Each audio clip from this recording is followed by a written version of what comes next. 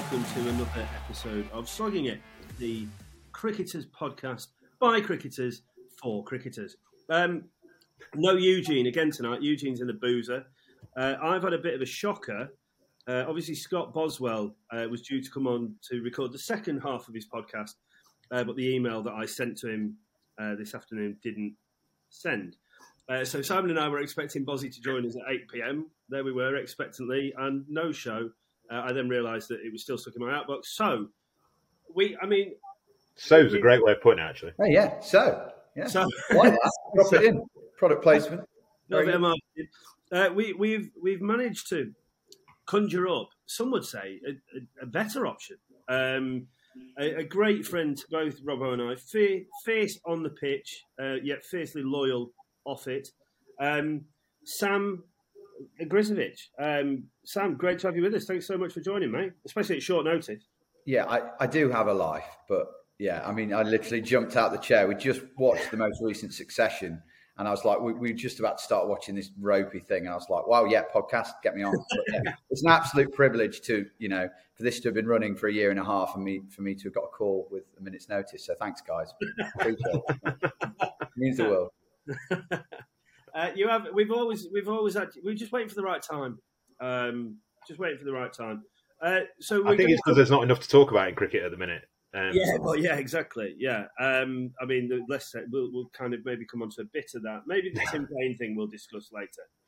We just want to kind of box it off and stay within set boundaries that we talked about off air. We're going to talk to Sam about kind of club captaincy, a very successful career doing that, amongst a lot of other things. I guess, Robbo, over to you to kick us off tonight. It's the same question we always start with, Sam. I mean, I know obviously a lot about it. I've been mates with you for a very, very long time. But, how did you get into cricket? I know obviously your dad is massive in cricket, but what sort of dragged you in? Was there any other relation other than obviously your dad, and what sort of got you involved in it? Yeah, I mean, you hit the nail on the head there. Like a lot of us, dad was a big club cricketer. I grew up, I mean, from as young as I can remember, really, being down at Welbeck Cricket Club, which was a proper, tough, old North Nottinghamshire, cricket club, and loved it. My granddad was a big part of my cricketing upbringing as well, because my dad would be away at work and he'd be ferrying me all over the shop. And I guess it started on the black mat at Welbeck, where I'd make opposition team bowl at me down the side of the pavilion for hours upon end while they were out there. And watching people like my dad and Keir Taylor and Dave French, it's, to be honest, some of my happiest cricketing memories, really. So, yeah. People will be thinking, Sam, Grizovic. I've heard that name. Do you want to... Yeah, probably from the famous documentary made back in 2016, Papa's Journey. There are a couple of us on it. But there was also an old goalkeeper, apparently. I mean, he's getting on a bit now. But, yeah, my uncle was, quite the footballer. And, we're all incredibly proud of him.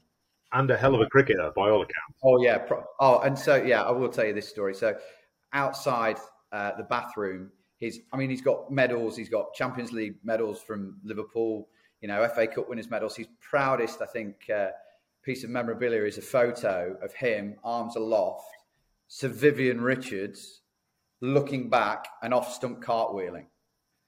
So he hobbed up, Sir Viv, but it was a no ball. But the photo doesn't say it was a no ball.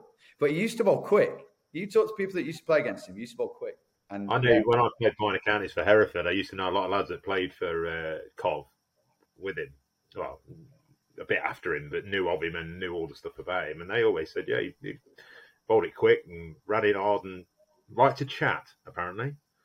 Yeah, well, two first-class or list A wickets, I think, were Martin Moxon, perhaps best not get onto him tonight, and Alvin Kalachurran. So decent. Yeah. And Viv off a no ball. And he's got the photo. So, how big is Uncle Steve? I imagine as a quick bowler, seeing him charge in from the, I guess what would be the 30-yard circle to us these days, he'd be quite an imposing figure from 22 yards away.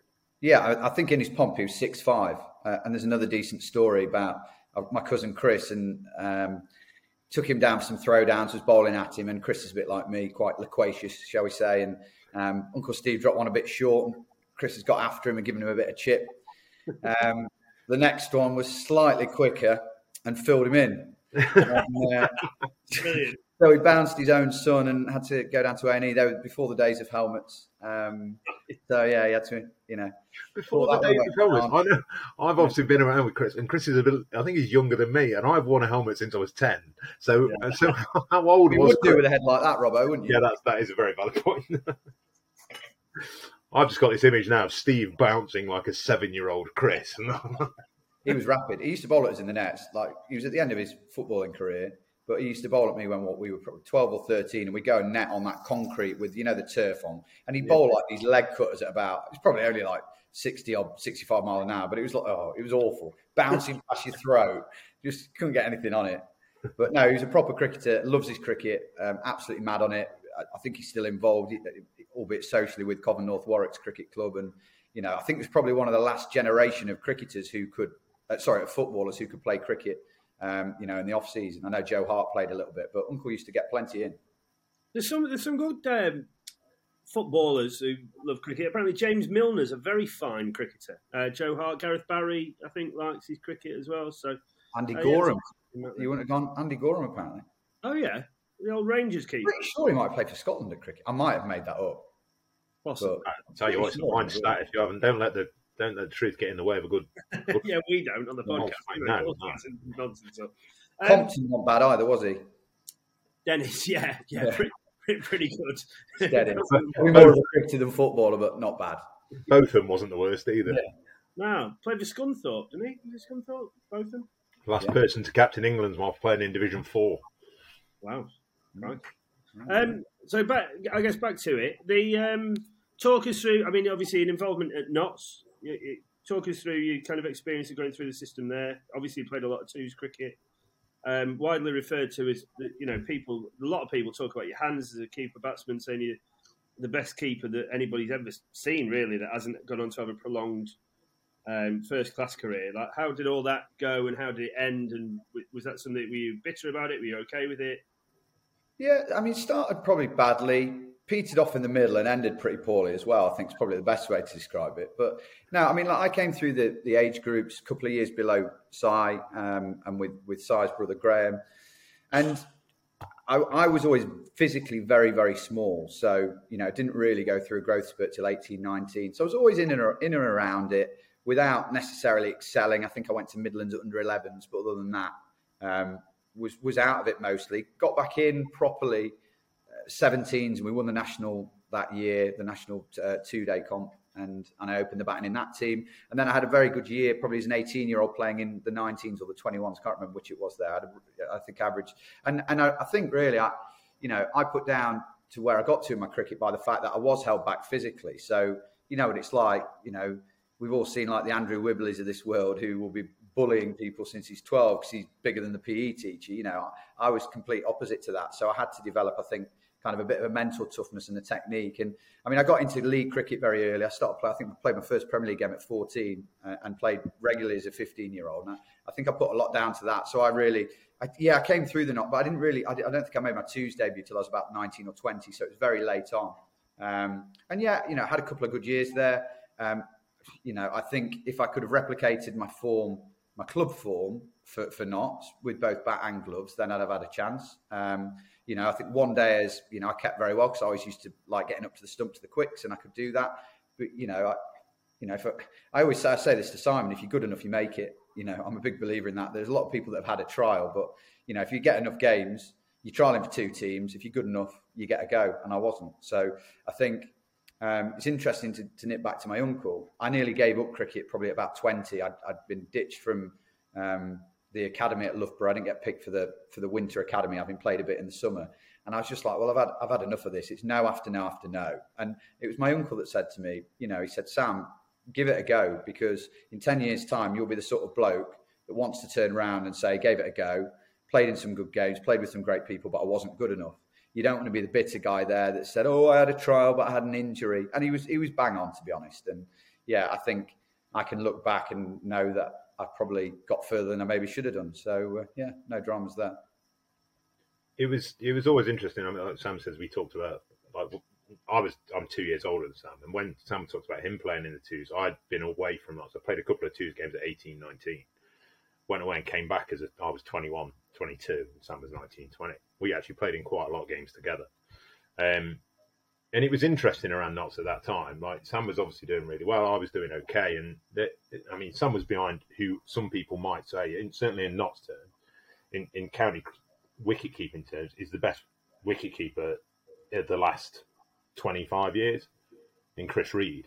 Like, that's unfortunate. And so I think Sam, for me, obviously I played and trialled at a lot of different counties. Sam, I was the one that said it's you, John. Sam is the best wicketkeeper, stood up to the stumps I've ever played with, and in the top 2-3 that I've ever seen. But it's like Sam says, I think we both felt guilty at the time of cricket was becoming a multi-dimensional game. You had to excel at more than one facet of the game. You couldn't just be all right at something and then go to England. We're going away from the Jack Russell style out-and-out keeper to the Alex Stewart type of thing. And I think if you look at, we can all say, in our time, if I was playing now, but I think if in T20 cricket, certainly you look at some of the guys that are keeping wicket more recently and stuff like that, Sam would be someone that if you were to go, right, okay, we need this guy to come in and keep wicket, he will save us X amount of runs. And playing against him was horrible because... It wasn't for you because I liked you. Well, no. But in terms of, well, yeah. But in terms of if you were trying to bat and you got a guy on with a bit, like if you thought, right, this guy's got half a yard, I can try and get out or turn on club wickets when it was a bit slow and you think I can sneak out, Sam would just be stood up. And like to guys bowling at 75, 80 miles an hour, he's just constantly up to the stumps. And God knows how many wickets he got stumped down the leg side off like Billy Wright sliding it down the leg side or Tom Emmons or people like that. And it just, Sam added so much to the sides that you were playing against. And I'm his mate. Thank you, Sam. Thank you. Not blowing smoke with someone, but... I'll pick up on something that Si said there. And I think it's interesting when I look back on it now. Mentality is so important in sport. And, I've played with some of the best cricketers I've played with are some of the thickest people, I've got to be honest. And they are see ball, hit ball, and they don't overcomplicate it. And I look back now and I was just happy to be there. Like, I can remember going in, I think I was still playing international cricket captain when I made my twos debut. And, like Franksy's there. And I think Eunice Khan had played in the game because he was over. And I was just like, I want to take my autograph book with me. Do you know what I mean? But I never... And I kick myself a bit now because I look back and I think, well, everybody's playing second team cricket for a reason. They're no better than you. And I think if I'd have gone back and believed in myself, certainly with the bat, believed in myself a little bit more and believed like I was meant to be there. Like, I barely went to net with the senior team at Notts because I didn't feel like I was kind of welcome, not because they didn't make me feel welcome, just because I felt like a bit of a fraud, to be honest. And I didn't want to, show myself up. Whereas, and there might have been a perception, Oggie's not down here netting or training like a lot of the guys. Josh Mearcant, you couldn't get him out of the place. And, Josh went on and got a contract and did really well. And I think in hindsight, maybe I should have made myself, just got myself down there and gone, no, they're picking me for a reason. Be annoying, get around the changing room a bit more. But, I didn't feel like I belonged really. And I think that's perhaps fair. Or maybe that's the fact that, I didn't come through the academy. I just did the age group stuff. And I was always kind of a bit of an also-ran that maybe you carry that with you. But I think mentality is everything. And, I certainly didn't enjoy that. And to be honest, didn't want to be a cricketer. I used to love it when I heard rain in the morning. We're in a hotel playing somewhere. And the first thing I listened for is, the cars on the road and rain. Because, I don't know, fear of failure, whatever, anxiety, whatever, But, it was great now to look back on and go, well, I did that. But I wasn't crack hot at it. So we cracked on and did something else. With the, I just want to pick on something that Simon said about that whole kind of keeper versus keeper batsman issue that you see a lot of people facing now in the Joss Butler versus kind of Ben Folkes thing. Like, obviously in the time that the three of us, because you're a couple of years younger than Simon and I, but we'll have all been playing cricket for a similar amount of time. And I think cricket shifted quite a lot over that 20 years that we've been playing adult cricket, maybe a bit longer. Do you think that it's gone almost too far away? Is it more about being a batsman who can keep too much more so than a genuine... The Folkes one's a joke. I mean, look, don't pull me up on my stats because I don't watch much cricket anymore. But a couple of years ago, Ben Stokes, I think, had a test average of something like 42. Ben Folkes. I said Ben Folkes. No, he said Ben Stokes, but we knew what he meant. Ben Stokes, no, he's not bad either, but he could play the team, to be fair. But no, Ben Folkes, I think, had a test average of like 42, and you got batters in the team hanging on with a test average of 31, which I've got to be honest, I would take, given the option. Right? He's streets and ahead the best wicketkeeper in the country. And, for me in Test cricket, I get it.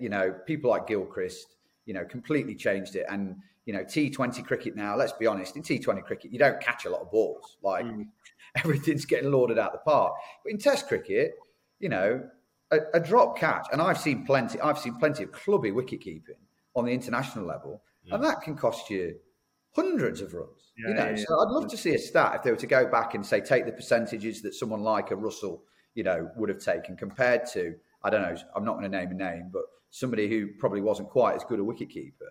And I'd love to see what the average is of the difference, because I can guarantee it'll be more than 28 to 31 or whatever the difference is in averages. But yeah, as a wicketkeeper, you're going to take that line, aren't you? But I do think, Simon said there, I think you can help your bowler a lot as a wicketkeeper. And young spinners, we've struggled really, haven't we, since Swanee to get a young spinner through. Well, maybe if catches were held and stumpings were taken, they get a bit more confidence and they do a job. But I'm going to be slightly biased on that respect. Do you think the other thing that Simon said about, obviously, Chris Reed being around at the time, and obviously there've been a lot of young wicket keepers that fell foul of James Foster, and he played for years and years and years at Essex, and just was never going to be displaced. Really, never got a go at international level, particularly. Do you think that was just an inconvenient time for you to be coming through? Or no. Like I said before, if you're good enough, you make it.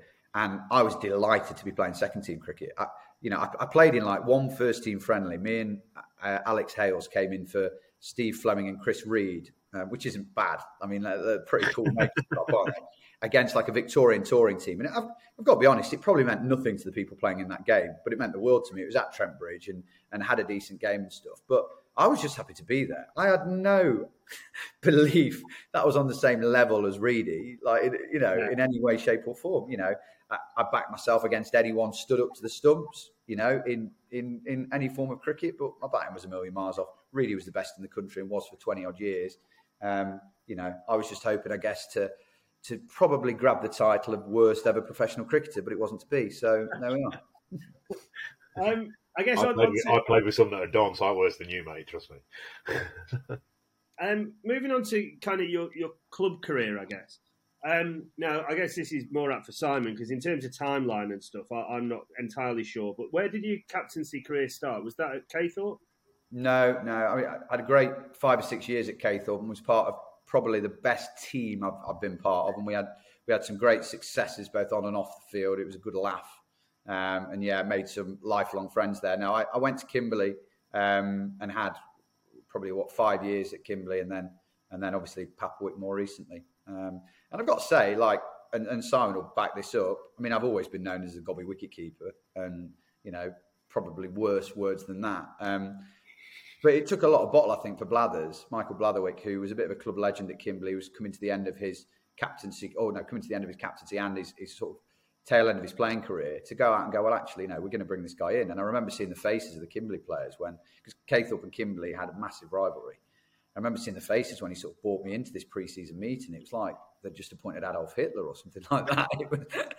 But in fairness, it worked really well at Kimberley. I think maybe because their expectations were so low, things went pretty well. And, I really, really enjoyed my time there. And I think we rebuilt something really special at what is a fantastic cricket club. And they've just taken it from strength to strength since then, really. So, Did you take captaincy straight away? Was it something that you always wanted to do? Obviously, like you say, you talked about that. Caythorpe. Did it through the age groups. Did it at Worksop. My last year at Worksop College. So played there for 4 years as a younger guy, and always loved captaincy. And everybody always used to say, "I don't think wicketkeepers should be captains." And I was like, "Well, what absolute bollocks!" Like as a wicketkeeper, you feel, and you quite often say, "Oh, captain should have taken him off and over earlier." Well, you feel it as a wicketkeeper. If you've got Seamer and all of a sudden he's blown it out of his arse, you feel it, and you see the angles better than anyone on the field, You see the pace of the pitch and everything. So I think you lose a cheerleader sometimes when your captain's the wicketkeeper. But if you've got half a brain, I think it's the best place. It's the best place to be to I guess pull everyone together, but also tactically to see the angles and make decisions. Do you think captaincy is something that can be learned, or do you think it's something that you need to kind of grow up doing in order to be like really successful? It's a difficult one. I mean, I think the tactical side of cricket, I mean, you obviously learn it. You learn everything. I reckon I would have set better fields, and this isn't me blowing smoke up my own arse, but just in terms of the conversation I had with my dad and stuff, at the age of 10, I reckon I could set better fields than I see now when I go down and watch Premier League games with some people. So in that respect, I think it's, you learn it and different people learn it at different times. But there's so much that goes into being a captain. I mean, we were talking about it off camera earlier. Robbo's one of the most successful captains in Premier League history, which is absolute sacrilege because he did piss all apart from toss a coin and then just manipulate the 11 best cricketers in Nottinghamshire and a vast wage budget for about 4 hours on a Saturday. And it was 4 hours because the games are that short.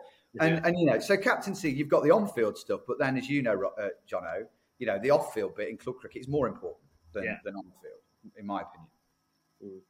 I will defend myself a little bit there. I think I don't disagree with you. And if you've got a captain that wants to take it on, but I think as long as, and me and Jono have had this discussion quite a few times, I think you need certain people in certain places at your club. And if your captain can do more than one of those roles, then that's great. Yeah, absolutely. But when I was at Clifton, I wasn't prepared to do those roles. I wasn't going to be out recruiting people in October. I didn't, for two reasons. At the time in my life I was at, I didn't really like cricket.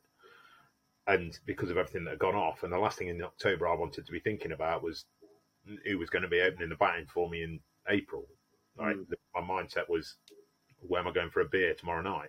And largely because you didn't pick the batting order, did you? It was like under 11. I knocked myself down the batting order a few times. I made sure I went from like 7 to 9 quite a few times, just to make sure anyone half decent with a new ball had gone by the time I went in. But then, like I say, and like what I was very lucky to have like Andy Walters, Wally, who did all that kind of stuff for me.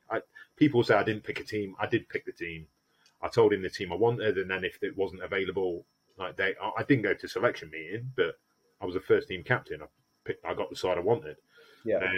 And I'll be honest, I didn't give a shit who played in the second team, as long as the person was coming up, if we needed one of them, was prepared, and could do a job. And I was always the sort of person that would give that guy who came up in the second team a go. But like it said, like you two are two guys that captain in the way that you do, and you get all engrossed and you run the club.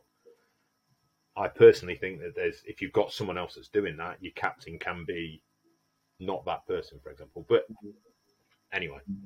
It's funny, I guess, because Sam and I had a conversation earlier, and I guess we're going through a similar thing at the minute. We're trying to set up at the club where the three of us are a part of this kind of cricket committee, and Sam and I were talking about the different roles that are going to be needed for different people to fulfil within that, and of which there are numerous roles in any kind of club setup.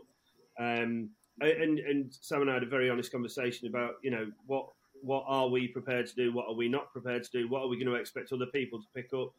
And that I think is something that Sam and I both absolutely go full throttle into anything that we would ever probably take on, regardless of whether it's cricket work or anything else. But I think, there's so much within club cricket captaincy that it can become all-consuming, and it can actually take over a little bit. And I don't know whether, Sam, you've ever felt this, or even you, Simon, that, well, definitely not you, Simon, because you didn't do it 90% of it. But Sam, do you think it ever detracted from your game? Because I've often said that on-field captaincy is 10% of what a captaincy has to do when you do it the way that you and I have. I tell you why it detrimented from my game, and not so much recently because I'm old and recently retired, but certainly when I took the captaincy at Kimberley, I was still a decent player, but one of the things that I was a massive believer in was, and at that point I was probably one of the better batters at Kimberley.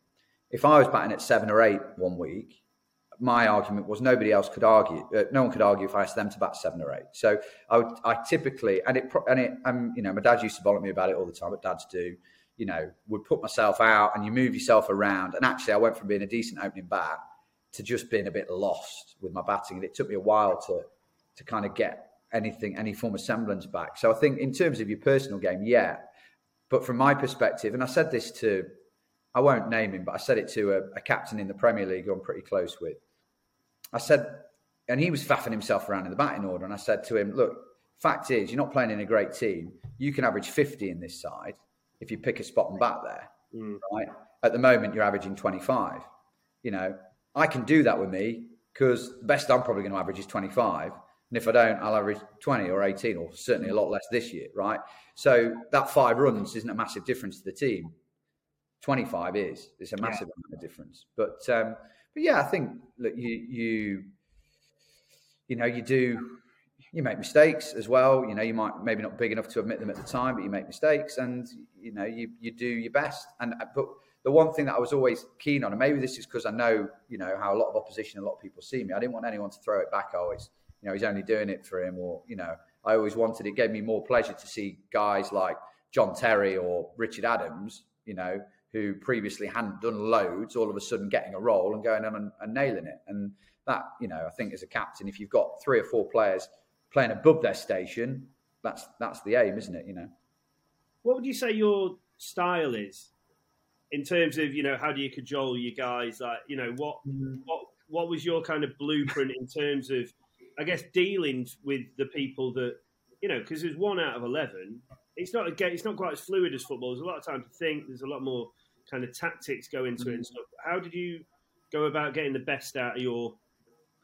I don't know, and you don't get the best out of everybody. And if any of my ex-players will be listening to this, I'm sure they'll have their own opinions. I think I always cared about my players. So off the field, I was very, very different in the week. I spent a lot of time talking to my players and trying to massage egos or build confidence or manage expectations or whatever it would be, with the ultimate aim in mind of having sustainable success at whatever club I was at. Sustainable success matters because, if you're a captain of a cricket club for 5 years, that's such a small period of time in the length of that cricket club's lifetime. So what gives you the right to go in and fuck it up the wall and pay loads of players and not bring juniors through and do all of that, right? So that was always my aim. I'm not saying we always achieved it, but that was always my aim. So I think there's that captain that wants to be organised, wants to try and communicate well with his players, wants to build their confidence and make sure their training's good and all the rest of it. And then on a Saturday, look, I think my competitiveness just got the better of me. I became so, obsessed with winning, and that won't suit everybody. I would always, and I think I matured with this a little bit later in my career. You can't always give it the Sergeant Major speech because it falls on deaf ears. And I think that's probably part of the reason why I gave it when I did, was I found myself just going back to just that grumpy old git who wasn't happy with this, wasn't happy with that. But, I think every club I was at, they improved their standards, and there's certain non-negotiables that I wouldn't stand for, particularly in the field. Like, fielding is attitude in the main, right? And I would take it very personally if I felt my team had a bad attitude, because I think attitude reflects leadership. So, yeah, I think quite aggressive, I'd like to think of myself quite organised. But yeah, I did care. I care massively. And I had a comment from, and I will name this guy because I think the world of him. This guy called James Fenwick, formerly James Mann.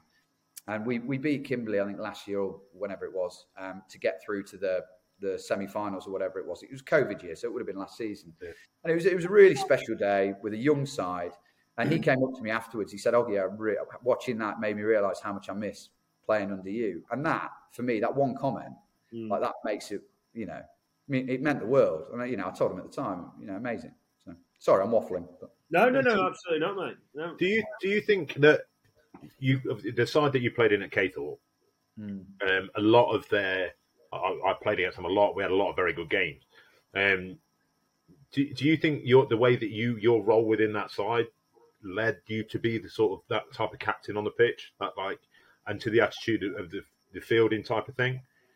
Because you were very much a focal point of their. Yeah, but you are as a wicketkeeper. No, I think I learned a lot. I mean, that Caythorpe's a perfect example of the point that you were making there. Because Hindo's, one of the best captains I've played under, but was a little bit like Simon in that he was very much a Saturday captain, and there's another guy there who did a lot of work, off the field. But no, I think Caythorpe shaped me into being the combative. It's probably a better word beginning with C. Sort of wicket keeper that I was, and I think at times I became a bit of a caricature of that looking back. But no, I think I always approached my cricket in that way, and I would always have approached my captaincy in that way because I just want to win. And this is in large part as well because I've done 10 years and I did them all with Michael Blatherwick, who, fantastic cricketer, massive personality in local cricket.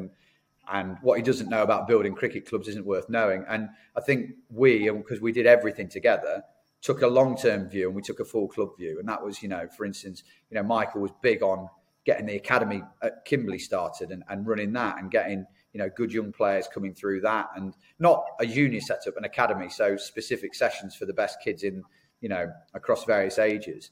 And, even when we joined Papawick, the first thing that we looked at were who we got at 13, 14 that will be first team cricketers in the next 4 or 5 years, because it was important that you take a long-term view. Because if you don't, you end up being the club that sat there and all of a sudden loses a load of players, gets relegated and disappears. And there have been so many clubs have done that. That goes back to your sustainability thing that you were talking about earlier, doesn't it? It goes, make sure you're not just a captain for the short term, you're one that leaves the club in a better position than when you joined it. And playing within the rules as well. Like I'm a big believer that cash ruins cricket clubs. I absolutely have a pro and an overseas, but when you got lads averaging 22, picking up 80 quid a game, is that right? I mean, come on. We've all had plenty out of the game of cricket. Surely there's a point where you put a bit back. And, we've lost players through doing that over the years who've gone and chased the cash. We've not lost many, but we have lost them. And different people's circumstances, I guess, are different. But that was always a big thing for me. And, playing within the rules of the league, which is, or has been 2 paid players, if you like. So. Do you think that's encouraged people? People have become a lot more mercenary, haven't they, because of that? If they feel like there's a few quid on offer. I've known people move for free annual subs and free match fees, because they feel like they can then call themselves semi-pro or a paid player. And it's just nonsense. Quite frankly. It's an ego thing. I mean, I played a bit of semi-pro football and I did get paid for that. That was an open league, so you all got a little bit, but you could have got more. Do you know what I mean? You had some players that were moving for 3 quid, or like, we'll give you 4 quid goal bonus. Oh, come on, let's be real. You're not scoring 70 a year. Yeah, exactly. But I think you'll get mercenary players, and those are mercenary players that will finish their careers, and they'll look back on it and they'll go, well, what have I got to show for that? Oh, I've got a Renault Clio, brilliant. Do you know what I mean? They've not got any of those moments or any of those, playing in great, Jono, you've won the national knockout. We had a number of runs in that and, won the Prem. Robbo, you've done the same. And those feelings, those team vibes. And, I still see teammates from when I was 18.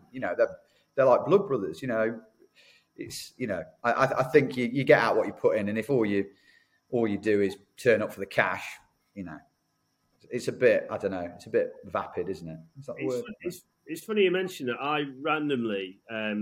the best batsman I've ever played with is a guy called Graham Grace, who opened the batting for us at Wimbledon, and he phoned me the other day he wanted he's going back to South Africa for Christmas, wanted a couple of bats for his nephews to take back with him, and we just had half an hour on the phone reminiscing about those two, the 2 national title wins and stuff, and the great times we had playing together at Wimbledon, and it was so nice, and when I'm in London, I managed to catch up with these lads and you can talk about that shared experience and just the euphoria that you went through together and how tight knit you were as a group. And I think that and you get better every year.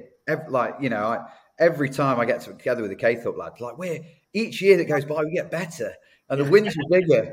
And, I probably got 18 in one game. It's now 60. Do you know what I mean? Billy Wright's bowling at 87 miles an hour all of a sudden. And you're stood up. Yeah. You've kind of touched on it briefly, I guess. Like the fact that on the pitch you were combative, let's say, and Simon said to me, before we actually met, that you've never lost a chirp off or whatever you want to call it on the cricket field because you're a very bright bloke and you could just outdo people, I lost it in terms of I would probably chip one up to mid-off or go across a straight one. Yeah. So, yeah. But I probably wouldn't lose the verbal chance. But anybody that because obviously I now know quite a few of the lads playing in the league and have played against you for a long time. Everybody has got massive respect for you, but also say that off the pitch, you'd always have a beer. You'd always, it's that kind of almost like white line thing, isn't it? There is absolutely a space for playing any sport at a decent level, hard. But the most important thing is don't let that overspill into the bar afterwards, and people getting at each other and stuff. I mean, we're lucky; we play at a very friendly club and stuff. But we play the game hard. But I always make the lads that play with me now. We stay for a beer. We absolutely do that every away game because it's the right thing to do. Yeah, I think you're wrong. I think the majority of people that will, if they've got an opinion on me, who play against me, who've not played me, will be negative. So thank you for trying to be diplomatic, but I think you're being a little kind there.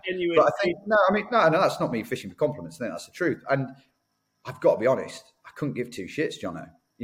I'm there I'm not there to make mates. I'm there to win and to compete because it's a competition. I love it. I've never loved cricket really. It's a competition and trying to win with my mates, and that feeling of sat with your mates having a beer after all, Jade and Coke or whatever, is absolutely unbeaten. I don't know really. I think I went to Aussie as an 18-year-old. I went to Australia as 18 and 21-year-old. So I played a bit of cricket over there, and it's pretty firm over there. And then you would have a beer afterwards. I think the era that we grew up in, it was far more common for blokes to hang around and have a beer. But I think when you play your cricket like I do, and there are plenty, I'm not the only one, but I'm probably play it as extreme as possible. I have my own code of ethics. I have my own things that I stick within. A lot of what people say I said, I don't. I'm a lot about pressure. I'm a lot about trying to influence the game in whatever way I can. That doesn't, I'm not going to call somebody's wife anything. That's not my style. But will I talk to my mate about the fact that this guy's batting in front of two guys that we think are better? And will I talk about the run rate? Will I constantly be people's ear? Yeah. But what I've noticed and what I've learned over the years is that you dig your own grave. People aren't bright enough to kind of differentiate and understand how you're playing the game. And so, of course, I'm the one that every week gets big nose this, your uncle's that, blah, blah, blah, personal, you name it. So, you play the game in a certain way and, there are going to be some people that say stuff about you. If they don't want to get to know you for a beer afterwards, that's on them. If you put it on them when they're playing and they don't want to do that, no dramas at all. But that's not the way I play it. Happy to buy a beer and do that off the field, but I want to play it hard on. I think that's interesting, isn't it? Like like you say, you've got your rules and the things that you abide by. And the one thing I always say, like whenever I've heard what you've said, like you never got personal. You've never been the one to make it personal. I'll say that. But do you think that's where some people get confused with sledging and chat and abuse and whatever else it is? Because whenever I've seen you, I've always thought, he's just trying to get in the bat's head. He's not being personal towards him until the guy's gone personally at you. And then I have seen you tear people a new one about anything goes. But do you think that's quite often misconstrued in people's heads? Yeah, I think whatever you want to call it, sledging. Steve Waugh used to call it mental disintegration, didn't he? I think for me, it was all about what can I do that's going to help my team win? And actually, recently, when would I give someone a serve? Well, if they've nicked it and not walked, which is massively hypocritical because I would nick it and not walk, but I'd expect an earful. If someone's had a go at one of the lads, they're getting it, right? If we batted first. Or if the game's drifting. If the game's drifting, pick a fight. Pick a fight with someone. And that's my opinion. That doesn't mean to say I'm going to go up and call them, but I'm going to get involved. I'm going to be combative and get in their face. But then equally, there are players where I can remember playing against Daffy. Like, you don't need to sledge Phil de Freitas. I asked him about 35 times where he got his trainers from. He didn't say a word to me. And after about 6 overs, he turned around and he said, I've got a pair in the fucking car. I'll give you some if you shut the fuck up. Sometimes it's just about, I think, trying to figure out who you're playing against. Some people you just want to chat to. They'll get bored. They'll give a chance. They'll get out. Yeah. Some people you think, maybe this should be batting at this position, or I'll pick this up in the warm-ups about body language or whatever. Maybe if I drop that in, it might, but if backfires as well. Sometimes you go at folk, wow, that fires them up. They go far and away and they win the game. So, it's you don't always get it right again. But what I was doing was always to either cure boredom, because let's face it, cricket is pretty boring, or to win the game, but usually to try and win the game. Something I do want to ask you about, and I may have asked you about this personally, but someone told me about this. You've got a little black book or whatever it happens to be, but something that you've carried around with you for years and years and years, where you have, after each game, made notes about people that you've played against in order to help you best prepare, not only yourself, but the team for the next time you're likely to come up against them. Was that just something that you just... Yeah, cheers. You just, right. So you've said I've taken the call at a minute's notice, and now you've made me look like the biggest badger that's ever played. Yeah. So the amount of detail, I love that stuff. So that's from a captaincy standpoint. That's nothing to do with chat. That's just you. Club players tend to be limited in some capacity. That's why they're club players. Everyone will favour certain areas or a certain type of bowling, or will struggle against a certain type of thing. And so I keep a notebook on things. As geeky as it sounds, massive believer in data. So we'll go, every Friday night, or maybe not Friday night, but every Saturday morning, go through play cricket and try and spot patterns. Or, I even used to have the scorer. Rob used to do me a report at Kimberley with players' wagon wheels and everything. It was awesome. Absolutely awesome. But it does help you to spot patterns. And again, you don't always get it right. But I do think that when you've got a bowler like Jim, who can literally bowl wherever he wants, there's going to be a line that's successful against one batter and not successful against another. There are going to be players that play spin well if they face it when they're on 30, but start badly against it. There are going to be batters that have a phobia against certain bowlers, And so you just, try and take in as much as you can and make the best decisions you can. But I didn't do that my first year. You just worry about trying to set a field and, like getting through the game. But I think once they become automatic pilot, you can start to do a bit. And that is, I take it a bit to the nth degree, but I do think that a lot of that is important and had an impact. Yeah. I find that astounding because, like I say, that's completely I just rocked up, and it's different ways of doing it, isn't it? Like it's you've that way, that analytical kind of side of things, and I was just always a gut feel type of. Have you ever had that kind of moment when you've been captain where you've gone, I've got this information, but I've got a feeling this is going to work? Yeah, but I don't have. The way I look at it is, if you turn around and you go, I'd gut feel this, and it didn't come off, I think that's pretty shit.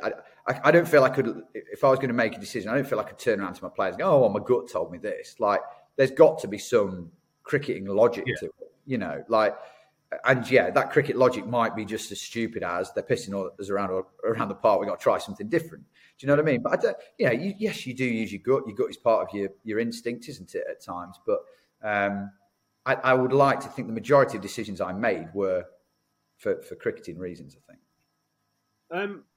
We obviously played in your... Just because I had to justify them to my dad. Like, otherwise, my dad would be like, what the f*** are you doing that for? So I'd have to have like some kind of like logical,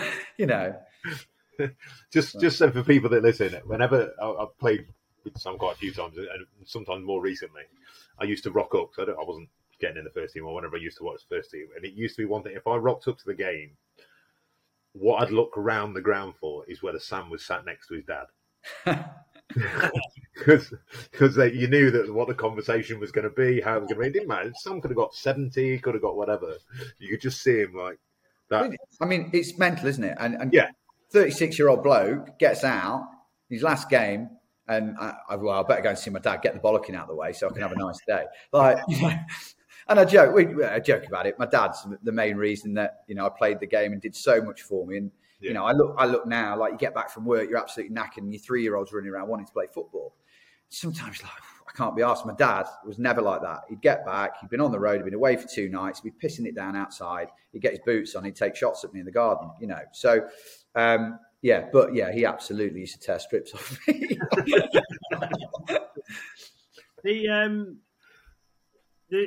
can't remember if that game that we played was your last game, or whether you played one more after that. But No, I certainly didn't end on that. Jesus, that was a low yeah, point. you did play what you played the I following said week. about that better. Yeah. That obviously we talk. The three of us talk a lot as good friends and what have you. Talk to us about how you've dealt with. So since you played probably the first third of this year, maybe a little more.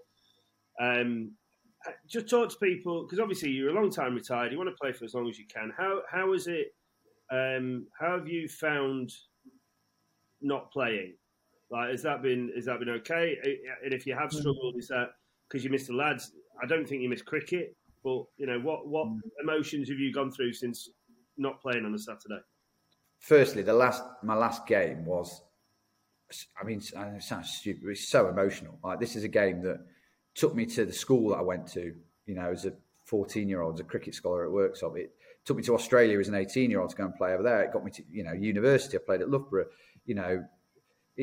My best mates, are through cricket, and all of a sudden you get this thing that's governed your life, driven your life. Doesn't matter whether it's professional or club, whatever. But all of a sudden, this is the last time. Last time I'm going to put my pads on. Last time, So massively emotional to start with. Really difficult to start with. Just habit of waking up. The nerves are there. Don't know why, but there was nowhere to go with them. But then I think, I'm really happy with my decision. I miss the lads, and I massively miss the lads. And one of the reasons, I want to, maybe get back involved in some capacity at PAP is I really miss that. That area of that camaraderie, that getting out in the week, just getting down to nets and having a bit of fun with that.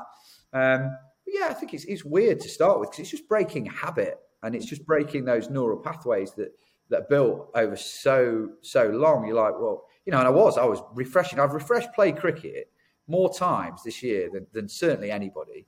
I've been known to watch it if we've not been out. I mean, I'm lucky that I've got a busy social life, so. It's great that you can go and do all that stuff on a Saturday and get about and go on holiday loads and all the rest of it. And that's really why I wanted to do it. But I've been that badger sat there watching it on that crappy YouTube channel. Do you know what I mean? It's breaking a habit, I think. But no, I'm happy with it now. I had my go. It's flown by. Time for somebody else to waste their Saturday afternoons watching it rain away at Swaddling Coat, as Adam Bettridge would say. Yeah. Always raise at Retford. You talk about your distractions. Obviously, Jack, who's a glorious, glorious little man, and obviously Vic, your wife, like that. You've got some amazing distractions, haven't you? I guess you say like Jack, 3 now. I wouldn't refer to them as distractions, John. I'd probably refer to them as cornerstones of my life. But yeah. Sorry, Jack. Sorry, Vic. But, I mean, you're so settled within your family life. You obviously work incredibly hard. You've got your own business and stuff. Like, you've got enough to be concentrating on to take your mind off things, I guess. Like, it must be, say, holidays. Yes, I have. And I'm very lucky in that respect. And, we got to go away for like 2.5 weeks last summer. And, with Jack in 2.5, I wouldn't have done that before. But it's a big part of your life to fill. And it's that, Jono, you go from being captain, you're fielding court, you're on your, so if you're doing the recruitment and stuff during the winter, it's a 12-month job, and it's like a part-time job alongside what you're doing. And all of a sudden, you're out the WhatsApp groups, they stop pinging up. You're not getting phone calls about this, that, and the other. And all of a sudden, you do question yourself and kind of go, well, it defines you a little bit, doesn't it? It's natural to when you've done something for 10 years and across the 2 clubs. A big part of who you are is a club cricket captain. And then all of a sudden that's removed. And I think Simon spoke about this when he did his podcast about when he was, a professional cricketer and trying to come out of that. Something that defines you all of a sudden gets removed. You have to fill that with something. You have to. And, one of the difficult things is trying to, when you are slightly struggling with it, saying to your wife, look, you cannot be anymore. You and the family cannot be anymore because you always have been alongside cricket. Now I've just got this chunk that's a big part of me that needs filling with something. And, what that is, whether it's crap golf, whether that's running, whether that's more business and trying to grow that, you've got to do something, I think. I hope it's golf. I think Simon hopes it's golf. I don't think golf hopes it's golf, to be honest with you. Greenkeepers certainly don't. It's interesting that you talk about, like, a lot of people they think you just jump straight into something else, don't they? They think you can just add the other parts of your life. So I can remember you once saying to me that you were doing almost like 40 hours a week on captaincy, on top of working 60 hours a week, and then you got your family and stuff. Probably not 40 hours a week. I'd probably say consistently.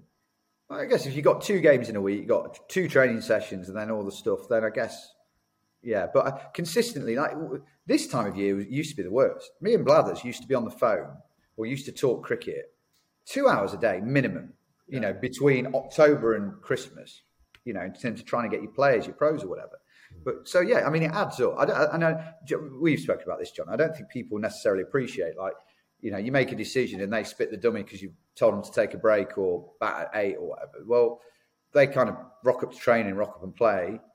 You're the guy that's there doing all of this stuff. And you've said this before. I don't think necessarily players I think they'd have a different respect for their captain, whoever it was, if they realised how much you're going to bat for them or how much you think about it. Because it's not just well, you're not picked this week because I don't like you. That's not how it is. You know, you're trying to do your best. You're not always right, but you're trying to do your best, aren't you? I think the thing that and we've certainly spoken about this before, Sam, like from a captaincy point of view, I think it's difficult because you're trying to have to consider not only your kind of first choice 11, but also then the extended squad and whatever. But what people fail to realise is they think that they've spoken to you about their issues once in the week. And what they forget is that you've had 14 of the same phone calls because you have to have that phone call with every single member of the squad. And it's so many balls you're trying to juggle in terms of trying to keep people happy. You know, why am I batting here rather than here? And it's that, and the man management that it takes, I think, to try and maintain a healthy emotional state of a squad, not over a season, but I think at times week to week, is an incredibly difficult thing. Yeah, and I think, yeah, you're 100% right. And I think, if I'm being honest, one of the main reasons I gave up was I couldn't be arsed with it at the end. And so I was becoming almost my way or the highway. And, you know, and I look back and I think, well, yeah, there were probably things that I might have done differently. But you did, like I lost that, the patience that you have to have. People might not have said I was patient, but you do have to be in certain elements. But yeah, you know, I think after a period of time, you know, you've run your race, haven't you? But yeah, you're right. But you don't have to. You choose to do that. And sometimes you do it and it backfires in your face anyway. So you think, why did bloody hell did I bother trying to do that with that lad or whatever? But, you know, there we are. I think it's really important that you've obviously spoken about Michael a lot. So that's Michael Blatherwick. Obviously a brilliant player in his day, obviously still involved at Papawick as one of the kind of cricket managers and what have you. Just talk to us about, you know, as a captain, how much has he helped you in that relationship? Because obviously he brought you into Kimberley, as you said, and then you both came to Pat and have achieved a hell of a lot there. Like, how good has he been for you? And it not, I mean, yes, you talk about Michael directly, but talking to other guys who are captains out there, just talk about the benefit of having someone as like an ear or a confidant or someone that you can really lean on, and having that person in place to kind of really help you because otherwise it can drown you, right? Yeah, I think actually from a tactical cricket standpoint, and I think Michael would agree with this, I probably didn't talk to him as much as he would have liked, and that was because all we did, and then I just did what I wanted to do. Michael used to laugh about that a lot. We'd talk about it, and then I just do what I wanted to do anyway. But you've got to, that's not always right. Sometimes he would say things that I would certainly take on. But I was very conscious with that because you have to be your own person and you have to make your own decision because you're the person that ultimately your arse is on the line for it. I think with regards to Michael, it's everything else that we spoke about that he helped with, and he did help with the on the field technical stuff, and he tactical stuff. Sorry, and he did help with selection and planning and choosing our players and recruitment, all the rest of it. But I think that's really where you lean on somebody like that, is to help you with all the other stuff to keep the whole club moving forwards, really. But and I'm sure if you asked Michael, he would say, "Oh, he never listened to a word I said." I did.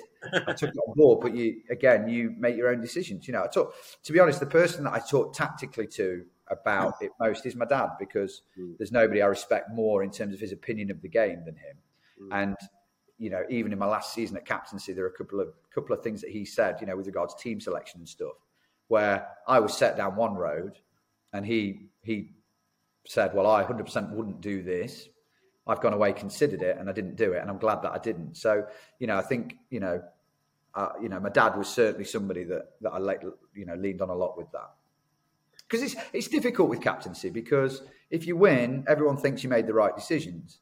Or if you lost, of course, it's easy with hindsight. Everyone says, oh, he could have done this, he should have done that. And, that's why I go back to making decisions based on cricket logic. Mm. Yes, there are definitely times where you fuck up and you would have done things differently, 100%. You don't need somebody else to tell you that necessarily. But I think if you make decisions not based on gut, but based on cricket logic in that moment with the data that you've got, then you can come off the field and go, well, no, yeah, okay, it didn't work, but no, I would do that again. Because hindsight, it's easy to captain after the game. Like, it's obvious after the game, isn't it? It's not always obvious in the heat of battle, and when you're out there, it's also easier sometimes from beyond the rope. You can see the whole game. If you're wicket keeping, or if you stood at mid off or stood at slip, you're quite often in it. Where sometimes I got a different perspective when I started walking around and watching from afar. Sometimes you see, I don't know, the bigger picture maybe slightly easier, but yeah. As a first team captain, and I'm not specifically talking about Robin. I've been very lucky. I've got a very good relationship with Robin at PAP. I had a brilliant relationship with Nick Fox, my chairman, when I was first team skipper down in London. How important is it to have a real good relationship with the chairman and a chairman who will kind of support the first team captain, but then also, we've got a famous group of Muppets, haven't we, at PAP, and just talk about, and the majority of clubs. We're part of them now. Well, I guess we are. Yeah. How important are those people in terms of club life and helping to push the club forward? Yeah, massively. I think it sounds really corporate, but the way I always thought of it was, as a cricket club, you've got so many stakeholders, and if you're a first team captain or club captain, whatever you're called, you've got to try and keep those various different kind of stakeholders happy. And that's not necessarily you. That could be somebody else managing that relationship. But again, I think if you've got the right person around you, supporting you, they take a certain amount of respect or flack as well. I think one of the things that, in times gone by, Michael, sometimes I've been the villain, sometimes he's been the villain, and he's probably done that kind of consciously. Certainly early days at Kimberley, when I was this, nobody wanted me there. One of the guys at the AGM, one of the Muppets, as we would call them at Kimberley, came up to me. Can I say the C word, Jono, on air or not? Shall I bleep that one out? Yeah. Yeah, I'll bleep that one out. Right. So he came up to me and went, well, it was the AGM and they're about to vote for the captaincy. And he went, well, I always thought you're an absolute, but I guess now you're with us, I better say good luck. So yeah, look, everybody matters at a cricket club, and I think particularly those, one of the things at Kimberley, I always got the guys to just go and have a beer with the old boys, and you don't have to force that at Papowick too much. But I know the older guys really appreciate that, or appreciating being brought into conversations about cricket, because they're important. And it's like a football manager, isn't it? You want the fan base on your side. It's so much easier if they like you. So you do what you can to try and get them on side with you, I guess.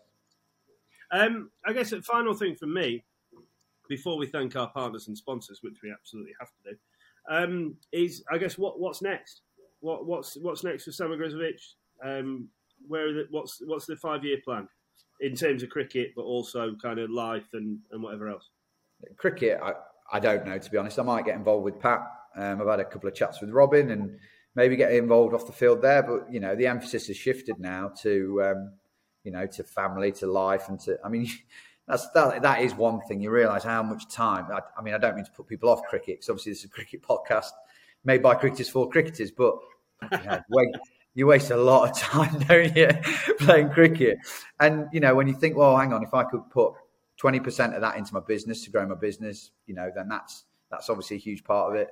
Getting away on more holidays and seeing friends and getting down to London a bit more and all the rest of it. That's that.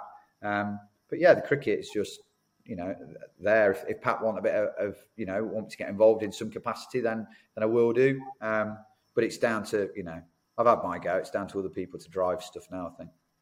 Lovely. Well, look, thank you. Look, we always wanted to get you on. I'm sorry it's been at such short notice, but Robbo and I have both played with Sam. I really hope everybody who's listened to this enjoyed it. He's been a brilliant captain, a brilliant cricketer. So yeah, Oggy, thank you so much for joining us tonight. Thanks for having me, boys. Before we go, we must do our regular bits and pieces as we are contractually obliged. Our partners are the Lord's Taverners, the wonderful, wonderful charity that they are. Please continue to text 60331. That's to donate £3 to the amazing work that they do, helping disadvantaged and disabled cricketers afford them a sporting chance. Please make sure that you have the bill payer's permission and are over 16 years old before you do. Also, thanks, as always, to Big Smoke Brewery and Woodstock Cricket for their continued support. It's Robbo showing his empty Big Smoke Brewery glass. But yeah, brilliant. Sorry, John, to interrupt you there. Robbo, do you always ask the bill payer's permission? What you're currently retorting to is a story from when I was quite a younger lad. And no, I didn't on that occasion, but anyone who's responsible for being underage of a certain time should definitely 100% make sure they have the bill payer's permission or face the wrath of whoever the bill payer might be. I really need to hear this story off air. But for now, from Slogging It, thanks to Sam, thanks to Robbo, thanks to you for listening, and we'll catch you again soon. Take care. Cheers. Cheers, on. Cheers, guys.